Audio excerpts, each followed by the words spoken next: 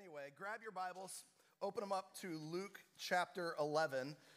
Luke chapter 11. If you don't have a Bible, there is a hardback black Bible under the chair underneath you or in front of you. Grab that Bible, have it open this morning. It's going to be page 870 is where we're going to hang out.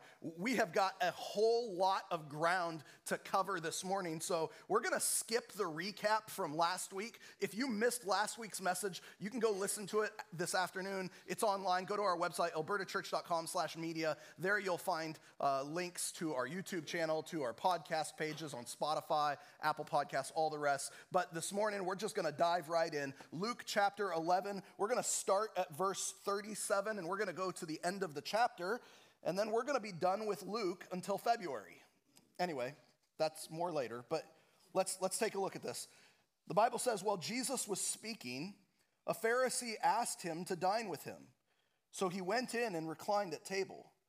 The Pharisee was astonished to see that he did not first wash before dinner. And the Lord said to him, now you Pharisees clean the outside of the cup and of the dish, but inside you are full of greed and wickedness. You fools! Did not he who made the outside make the inside also? But give as alms those things that are within, and behold, everything is clean for you. But woe to you, Pharisees, for you tithe mint and rue and every herb and neglect justice and the love of God. These things you ought to have done without neglecting the others.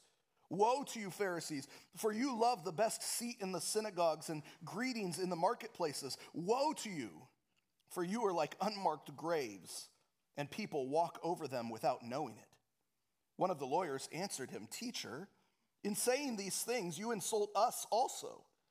And he said, woe to you lawyers also, for you load people with burdens hard to bear, and you yourselves do not touch the burdens with one of your fingers. Woe to you, for you build the tombs of the prophets whom your fathers killed.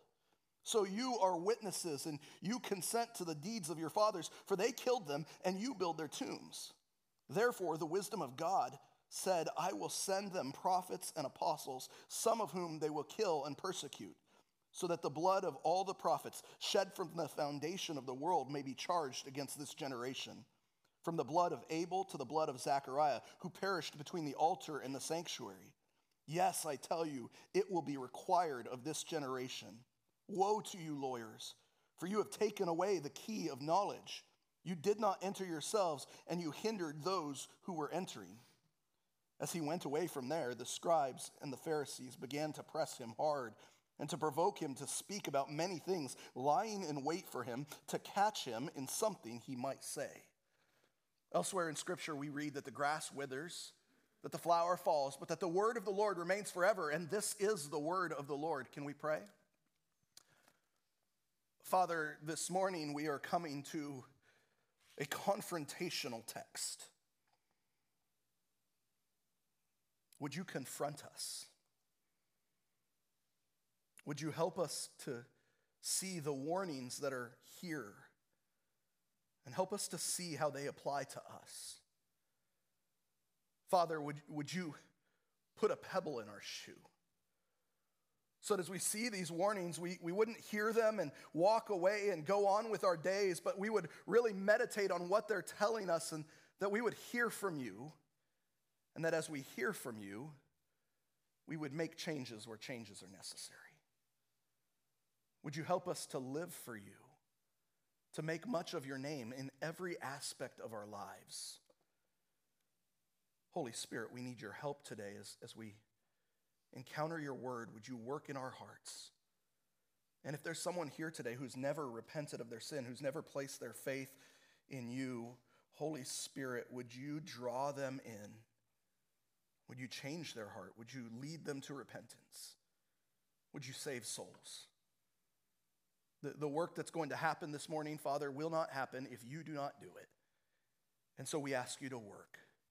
We lay ourselves before you, and we ask that you would work in our hearts, in our minds, in our lives. It's in your beautiful name that we pray. Amen. Somehow, I don't know how, but somehow Thanksgiving is upon us. I don't know about you. Does it feel like November has flown by? Like, man, like it's going to be next year before you know it. But this is where we are this Thursday. Many of us are going to gather around our tables to enjoy good food with family or friends. And as we do, I know that many of us are going to take a moment to express what it is we're thankful for. And it's in the spirit of thanksgiving that I want you to consider a question today. How can you give thanks to God this week? I'm sure there's many good answers out there, but this morning I'd like you to consider one option, and one way to express your gratitude, your thanksgiving to God, is to live as an authentic Christ follower in every aspect of your lives. But what does that phrase mean, authentic Christ follower? It's in our church's vision statement. I don't know if you knew this, but we're going to throw it up on the screens for you. We are a family of authentic Christ followers who exists to love God and love people. That's our vision statement, our mission statement. That is why we exist. We're a family of authentic Christ followers who exists to love God and love people. But what does it mean to be an authentic Christ follower? I think our text today is going to teach us that. Because this section of Luke chapter 11 is teaching us what it looks like to live authentically for Jesus. And as we look closely, what we're going to see is that following Jesus isn't about outward conformation, it's about inward transformation. And that's our main idea today. As Jesus rebukes this Pharisee and these lawyers, he's going to call them to see that true holiness, true righteousness, it isn't about what's on the outside. It isn't about the rules that we follow. It isn't about external purity. True holiness, true righteousness is about having hearts that have been transformed to look like Jesus. This text is teaching us that following Jesus isn't about outward conformation. It isn't about conforming on the outside. It's about inward transformation. It's about having your heart and then your life transformed by the gospel of Jesus Christ. And like our Thanksgiving meals that we're going to have this Thursday, this whole section begins with an invitation to eat. Take a look, beginning at verse 37. Luke tells us, while Jesus was speaking, a Pharisee asked him to dine with him. So he went in and reclined at table. The Pharisee was astonished to see that he did not first wash before dinner. Now, this whole section is coming out of what we saw last week. As Jesus was concluding his teaching about our need to respond to him and to everything that God was doing through him, this Pharisee invites Jesus over for a meal. It all begins with an invitation to dinner, and Jesus accepted the invitation. Now, that in and of itself is noteworthy. Because as we've come to this point in Jesus' ministry, Luke's made it pretty clear.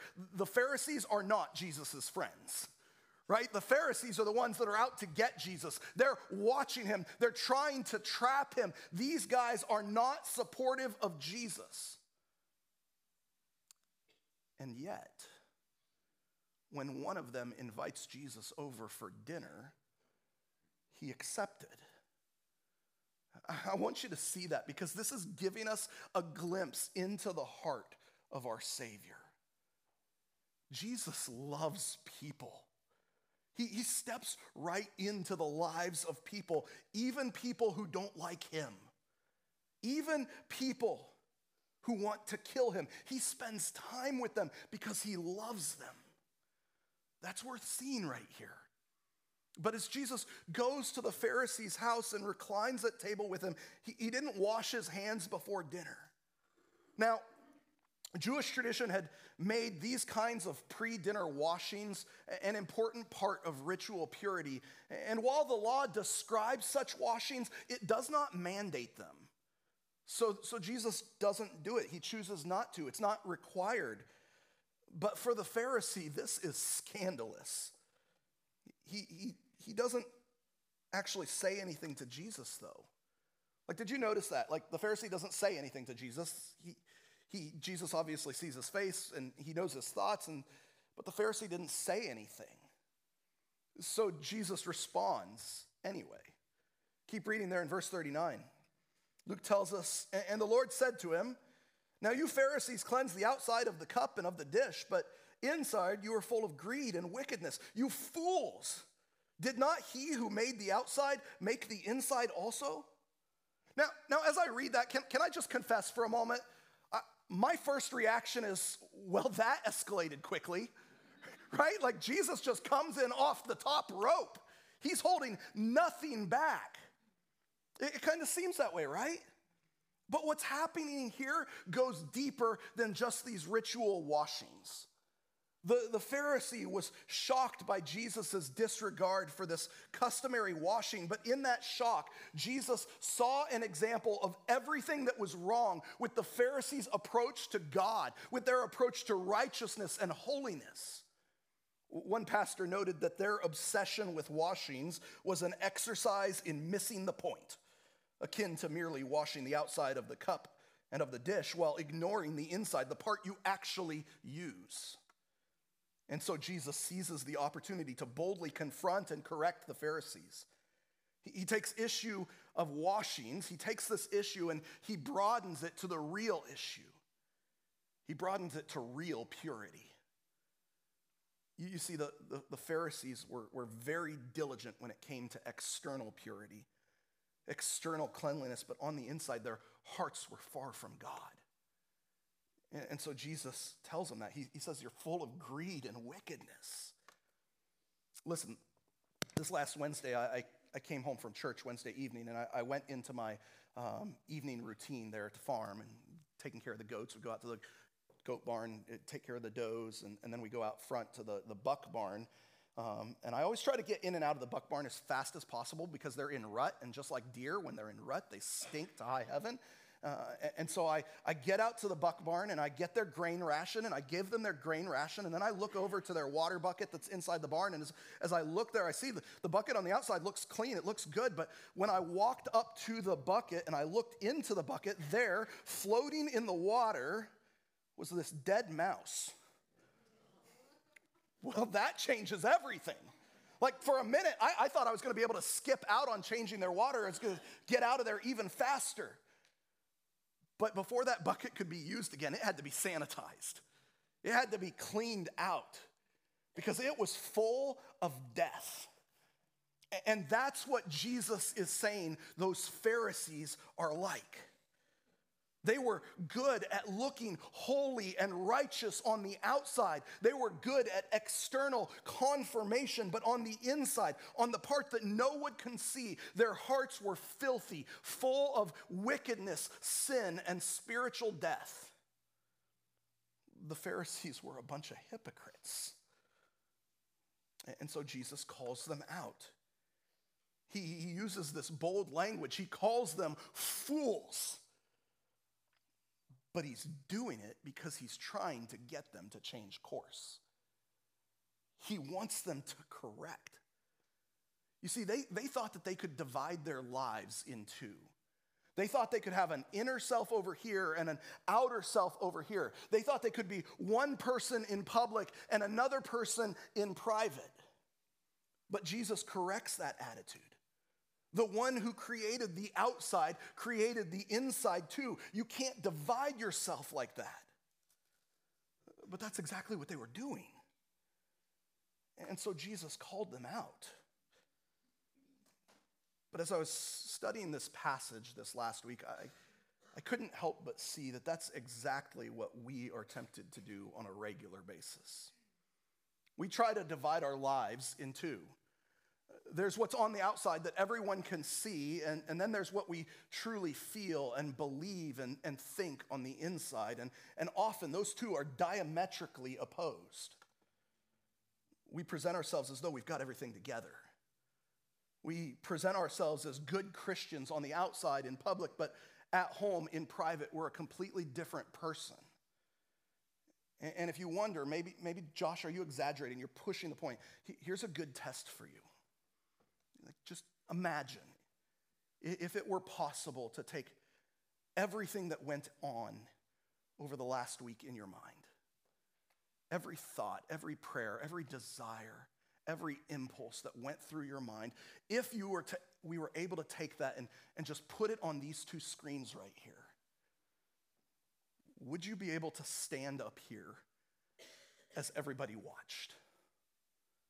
Or would you shrink in horror as your inner self is exposed? I don't know about y'all, but I think most of us would make a beeline for the door. We would be petrified. We'd never come back to this building again.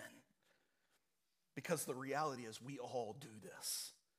We present ourselves one way on the outside, but on the inside we're completely different. And like the Pharisees, Jesus is calling us out.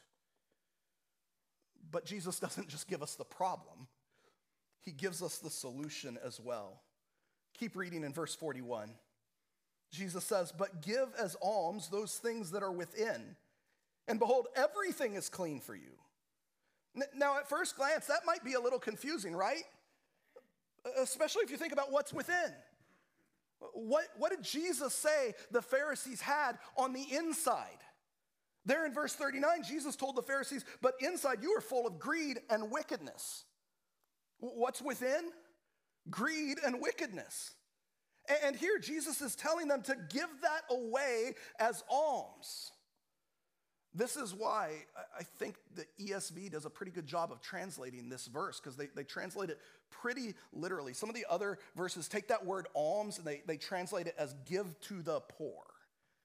And the challenge with that is that the idea of almsgiving is way more radical than our modern idea of generosity. So the action that Jesus is calling for here is this radical giving up of what's within. So again, what's inside? Greed, wickedness, sin. Jesus is calling us to give away your greed and your wickedness. Get rid of your sin. Get rid of everything on the inside that is making you dirty and spiritually dead, and then you'll be clean on the outside. You see, the solution that Jesus is offering is to have your heart transformed on the inside. Radically give up anything and everything. Give up your sin. Give up your greed. Give up your wickedness and lust. Surrender it all. Give it away radically, and then you'll be clean. Then everything's clean. The whole emphasis of Jesus' solution is that if you want to be clean on the outside, you first have to be clean on the inside. Once your heart is transformed by Christ, once your mind is conformed to Christ, then the outside will be clean. Following Jesus isn't about outward conformation. It's about inward transformation. It's about living authentically for him. That's Jesus' chief message to the Pharisees and the lawyers there in the room. And that's his chief message for us here in Luke chapter 11. Live authentically for him. There shouldn't be a disconnect between your private life and your public life. You should be the same person here on Sunday that you are on Monday and Tuesday and Wednesday and Thursday and Friday. You should be the same person here in church that you are when you go to work or you go to school or you're in your neighborhood or you're hanging out with your friends or you go out to dinner at a restaurant. You're the same person who's been shaped into the image of Jesus because your heart has been transformed. There shouldn't be a disconnect. That's the point that Jesus is making here. And as he makes that point, then he continues on. And in the remainder of chapter 11, he's going to pronounce 6 woes. 3 of them against the Pharisee, and then 3 of them against the lawyers that are there in the room with him. These woes are warnings. They're a lot like our modern red flag. They're calling attention to a problem that needs to be addressed or corrected. And here's the thing. As we look at each of these, we're going to see that they're red flags for us as well. These are flags we should be looking to see if they pop up so that if we see them, we can correct them. So really quick, let's look at these. We're going to move fast, I promise. But there in verse 42, we see the first one. Jesus says, "But woe to you, Pharisees, for you tithe mint and rue and every herb and neglect justice and the love of God. These you ought to have done without neglecting the others." So the first red flag that Jesus highlights is one of incomplete generosity. Incomplete generosity. He notes that they're good at tithing to the point where they don't just tithe financially, but they tithe their herbs and spices. They're giving a tenth of their money, but they're also giving a tenth of their mint, a tenth of their pepper and garlic and cumin, a tenth of their Montreal steak seasoning. They're giving a tenth of everything. These guys have turned tithing into a science. And at first glance, it seems like their approach to how they deal with their wealth is actually very godly. It seems like it's really good, but in focusing all of their attention on tithing, on this one law that was given to ensure the Levites were taken care of, that was given so that the temple had what it needed, so that those who led their worship would have something to eat. In making such a mountain out of their generosity in tithing, they failed to be generous with what mattered the most. They neglected justice. They neglected their love for their neighbor. They neglected their love for God. Listen, what's happening here? These guys are getting straight A's with the minor command, and they're failing in the major command. Because the tithe, that giving that God has commanded them to do, it was never what was most important to God. We were talking about this last Wednesday night in my group upstairs. I said something that's downright scandalous for a pastor to say. And I'm going to say it to you now. God doesn't want your money. He doesn't. He doesn't want your stuff. God wants you. He wants you to live in faithful, obedient relationship with Him. Your giving is just the outflow of what He's done for you because you recognize that He's given it all to you anyway, and it all belongs to Him. But God doesn't want your money. He doesn't want your stuff. He wants you. He wants your heart. And what I want you to recognize this morning is that your gift isn't limited to financial giving. Like when he's talking here about giving, it's not just your financial gift. It's your time. It's your talent. It's your love. It's your generosity toward others. It's giving out to bring the kingdom in. That's what this is all about. So the first red flag is this incomplete generosity. And listen, this is a flag for us too. Because often when we look at our generosity, we look at it as like what do I have to give up? Right? Like Christmas is coming. Parents, how many of you are like, well, how much money do I have to spend on my kids? Right? Like, this is a safe place. You can shake your head. Nobody's looking around. It's just me, right? Everybody bow your heads, raise your hand. No, I'm joking. But this is how we look at generosity, right? We look at generosity like, what do I have to give up? We ask, what do I have to give? But what if we asked, what can I give? Instead of asking, how much do I need to serve in my church? What if we asked, how can I serve in my church? Instead of asking, how much generosity do I need to show to my neighbors? What if we asked, how can I show generosity to my neighbors? The first red flag we might have that shows us we're not living as authentic followers of Jesus, that we're not authentic Christ followers, is that we have incomplete generosity. But the second red flag is that we're full of pride. Take a look there at verse 43. Jesus says, "Woe to you, Pharisees, for you love the best seat in the synagogues and greetings in the marketplaces." Jesus' second warning to the Pharisees is that they have traded humility for pride. They liked the best seats. If they were here at church, they'd have that back row filled in, right? Because that's the best seat in a Baptist church, right? We all know that. But they liked those best seats. Sorry, guys, I wasn't calling you out, I promise. Don't look at them, don't look at them. Hey, we don't have time for this. Back with me, okay.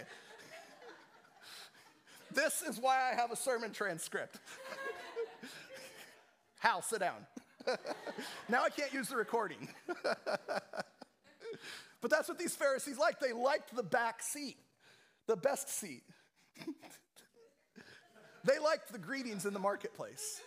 They liked getting out there in public and having everybody say, hey, how's it going? You're such a great guy. They liked the honor. They liked all of that. In fact, that was what was most important to them. Everything that they've done, all of their studying of the scriptures, all of their works, all of their tithing, all of their ritual purity, all of their external behavior, it's all so that they can get those things. And that's the problem. Jesus is calling them out because their religion isn't about relationship with God. It's about what they can get for themselves. They're full of pride. And so Jesus calls them to task. But what we should see is that this is a red flag for us as well. So here's the test. When you're living out your faith, are you doing it for the response you're going to get from others? Or are you doing it because you love Jesus? Are you doing it because you love the Lord? Like when you make that post on social media, Facebook, Instagram, whatever the other ones are. Like when you serve others, when you give generously, when you pray over your meal in a restaurant, when you come to these church gatherings, are you finding yourself more proud of the fact that you're doing these things or of the fact that Jesus paid the price for your sin and has reconciled you to God? Like what's driving you? Listen, pride is a dangerous monster. And it leads many of us into sin. It'll lead me to sin. We have to put our pride to death. Because pride can destroy relationships and families. Pride can destroy churches. So as you serve the Lord, don't be afraid to check yourself. And if you find that you're wrong, if you find, man, my pride is flaring up, confess that to God. Do yourself a favor, confess it to someone else as well. Tell them, listen, I'm struggling with my pride. I need help with this. Would you help hold me accountable? We all need this. Pride is a dangerous thing. And the second red flag here is that they're full of pride. But the third red flag there is a negative example. Take a look at verse 44. Jesus says, woe to you, for you are like unmarked graves, and people walk over them without knowing it. Now this one is a little bit harder to understand on first glance, mainly because our cultural context is completely different. But if we remember that under the Mosaic law, coming into contact with a dead body made you unclean, we'll begin to understand what Jesus is saying right here. Jesus is telling the Pharisees who saw themselves as paragons of purity, he's telling them that they're not, that they're more like unmarked graves. Now what's the problem with an unmarked grave? Anybody can just walk right over it without knowing, and now they're unclean. You can have an encounter with an unmarked grave, and all of a sudden, instead of being holy, you're unclean. And that's the problem here. These Pharisees are like unmarked graves. Their example of corrupt spirituality makes them repulsive and full of death. And when people come into contact with them, they lead those other people into death. So rather than leading people into holiness, they're leading people into death. Because their form of religion doesn't lead to life. The example they set doesn't lead to life. Like if your little kids are looking up and seeing the Pharisee, that's not going to lead to true holiness. In fact, it leads to the very opposite. It leads to death. And as we see that, maybe maybe we should pause and ask ourselves, what does my example do? What does my example do? Because I can tell you, and I'm sure you guys know, there are a whole lot of people that will not darken the door of a church because of so-called Christians who look a whole lot more like these Pharisees than they do Jesus. Right? They're hypocritical. They're full of pride. They're just mean. They look nothing like Jesus. The example you set matters. Don't you dare walk out of this church and go to a restaurant and be nasty to your waitress. Don't you dare. You represent Christ, and they know you're coming from church, right? Our example matters. So what example are you setting? We should check that. We should ask what kind of example we're setting. We should ask ourselves, what does my example, what does my life say about Jesus? What does my life and example say about the gospel? What does what I do with my time, with my money, with my life, what does it say about my faith? Am I setting a good example that will lead others to know, love, and follow Jesus? Or am I a negative example like these Pharisees? Am I an unmarked grave? That's the third red flag.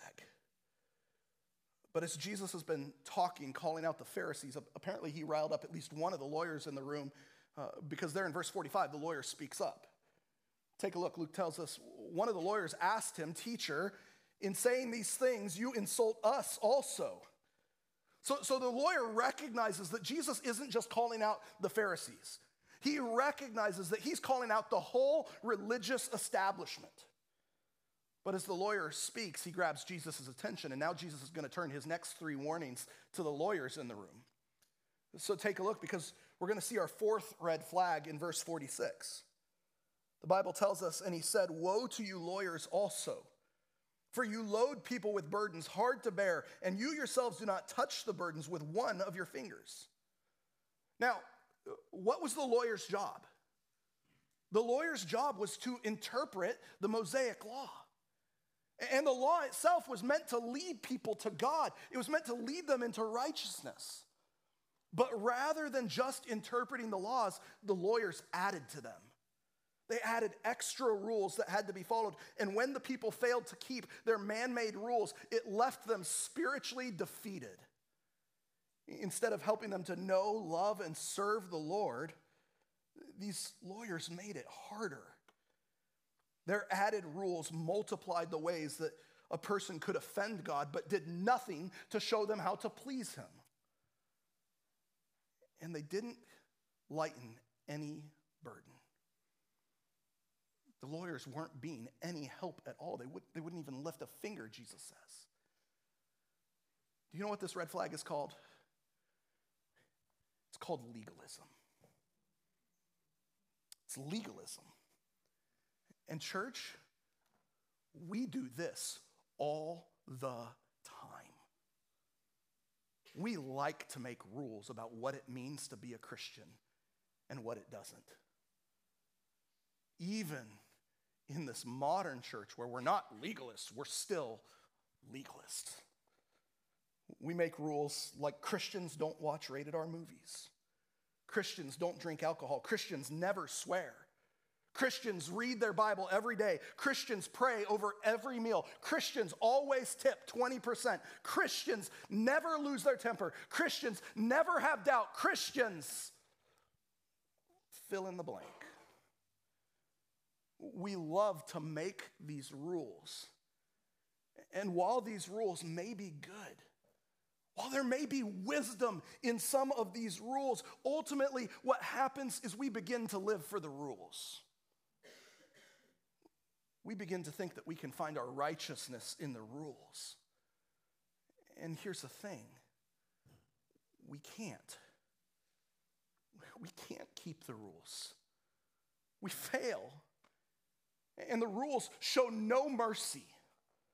The rules show no grace. They just leave us defeated and isolated from God. That's legalism. And it doesn't lead to life.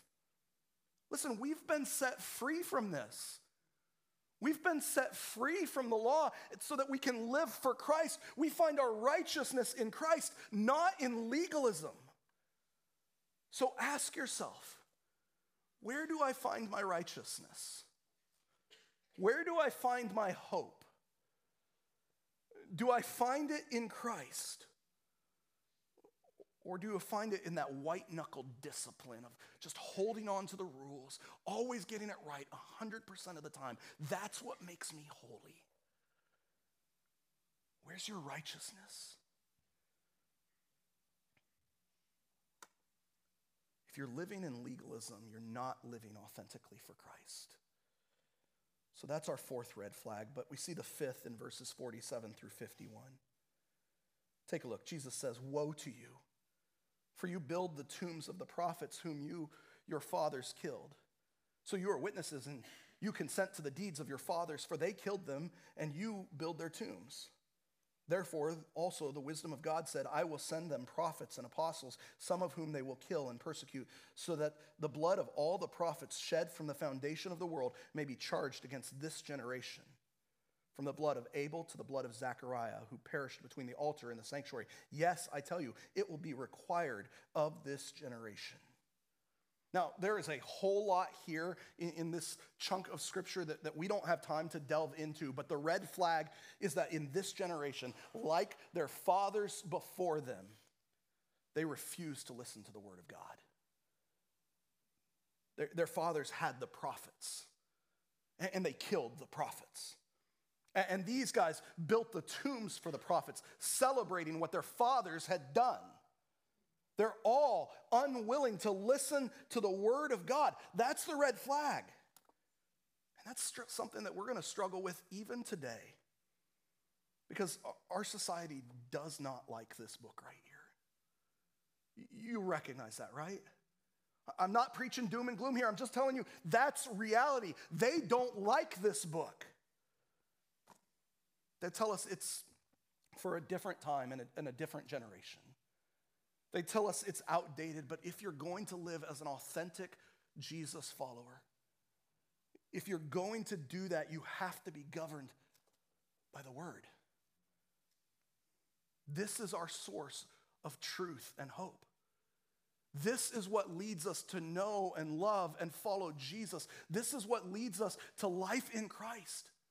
We have to listen to it regardless of what the world says. So, the staff and I have been reading through a book together. I recommend it to just about everybody. It's called You Are a Theologian. Great book. But we've been reading this book together, and in the introduction to this book, the authors cite an incredibly alarming study. In a survey that was conducted last year, in 2022, by Lifeway Research and Ligonier Ministries, they asked professing evangelical Christians several questions. Here's what they found. 48% confessing evangelical Christians.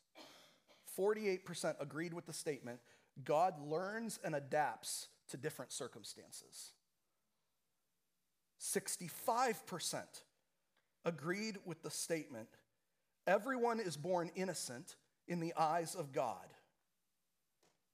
56% agreed with the statement, God accepts the worship of all religions, including Christianity, Judaism, and Islam. 56% of confessing evangelical Christians. This one hurts. Maybe most disturbing of all. 43% agreed with the statement, Jesus was a great teacher, but he was not God. 43% of confessing evangelical Christians. There's over 100 people in the room. That's 43 people in this room think that Jesus was a great teacher, but he was not God. How is that possible? They don't know their Bible. because their Bible makes it abundantly clear. This is God's word. It tells us Jesus is God. It tells us that we are all born in sin. It tells us that God never changes. It tells us that there is one way to God, not many. As Christians, we must be governed by the word. Listen, we are a people of the book. That's who we are. This is our source of truth. This is how we know who God is and what God has done for us. This is God's word for us. We need to know it. We need to study it. We need to meditate on it. We need to memorize it. This is our source of truth. We have to listen to the word of God. I don't know how we can be more emphatic about this. I think this is the biggest red flag that is plaguing the American church. We don't know what this says. And the shame is we all have it. Like, you have God's word available to you. Most households have multiple copies in multiple translations.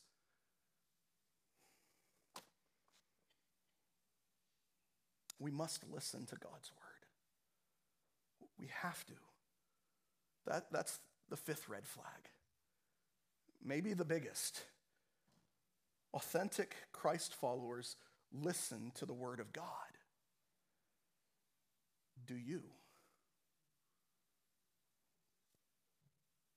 Don't answer quickly. Do you? There's a sixth red flag there in verse 52. Take a look.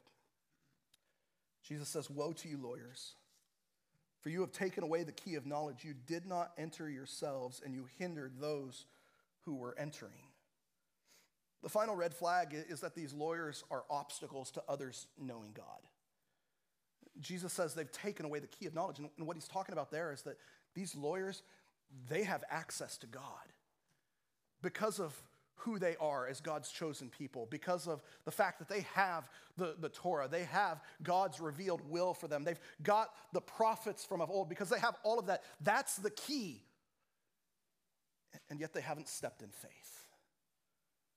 Worse maybe than that, they're keeping others from entering into relationship with God. They're not leading others to know him and love him and follow him. And there's a similar flag here for us. The red flag for us is there's no gospel proclamation in our lives. Because the reality is we have the gospel. As I said a moment ago, we have it in our own language. Most of us have it in multiple translations. We know what God has done. We know that Jesus came and put on flesh, that he lived a perfect life, that he died for our sin in our place on the cross, that he rose in victory over sin and death. We know that if we'll repent of our sin, if we'll place our faith in him, he forgives our sin, he gives us his righteousness. We know all of that. But if we don't share it with others, that's a red flag that you're not living as an authentic follower of Jesus. Because Jesus called all of his disciples to share his good news. You only need to have been here one time before today to know that this is true. Because every Sunday we end our services the same way. We recite together Matthew 28, 18 through 20 together. Most of you have it memorized now. He's called all of us to share his good news. So that's the final red flag. There's no gospel proclamation. As Jesus called out the Pharisees and the lawyers, he made it clear following him isn't about outward confirmation. It's about inward transformation. And after he made that clear, he pronounced these 6 woes that give us 6 warnings, 6 red flags to be on the lookout for. Things that'll help us to know if we're living as authentic Christ followers. Things that'll help us to know if we've been experiencing that inward heart transformation that leads to outward life transformation, that leads us to love Jesus and live for him in every aspect of our lives. And again, I'm going to just come back to the beauty of how Jesus came. Because as Jesus came, he could have condemned them all in this moment, but instead he gives them these warnings. He gives them an opportunity to respond. Incidentally, they don't, right? Like we read in the last two verses how as Jesus left, they started looking for a way to trap him so they could get rid of him, but they didn't get the message. But that doesn't mean that we can't. That doesn't mean that we will miss the message, that it isn't available to us. Jesus, in his kindness, gave them an opportunity to respond, and he gives us an opportunity to respond as well. Because while Jesus was taking the religious leaders to task, as he was talking to Pharisees and lawyers, in this passage, he was also talking to us. You see, we don't have Pharisees today. We don't have the legal lawyers. We don't have priests. We have the priesthood of all believers. Every single one of us is called to disciple and to be discipled. And so what that means is that these warnings, these 6 red flags, they're for us too. So maybe you need to take a moment later today. As you go home, can you throw those 6 flags on the screen there? As you're going home, think about each one of these. Like really consider them. Are any of these flags sticking up in your life? If they are, that's a warning. That's a call to correct. It's a call to live authentically for Jesus. Following Jesus isn't about outward conformation. It's not about looking good on the outside, playing the good Christian. It's about having your heart transformed on the inside. It's about inward transformation.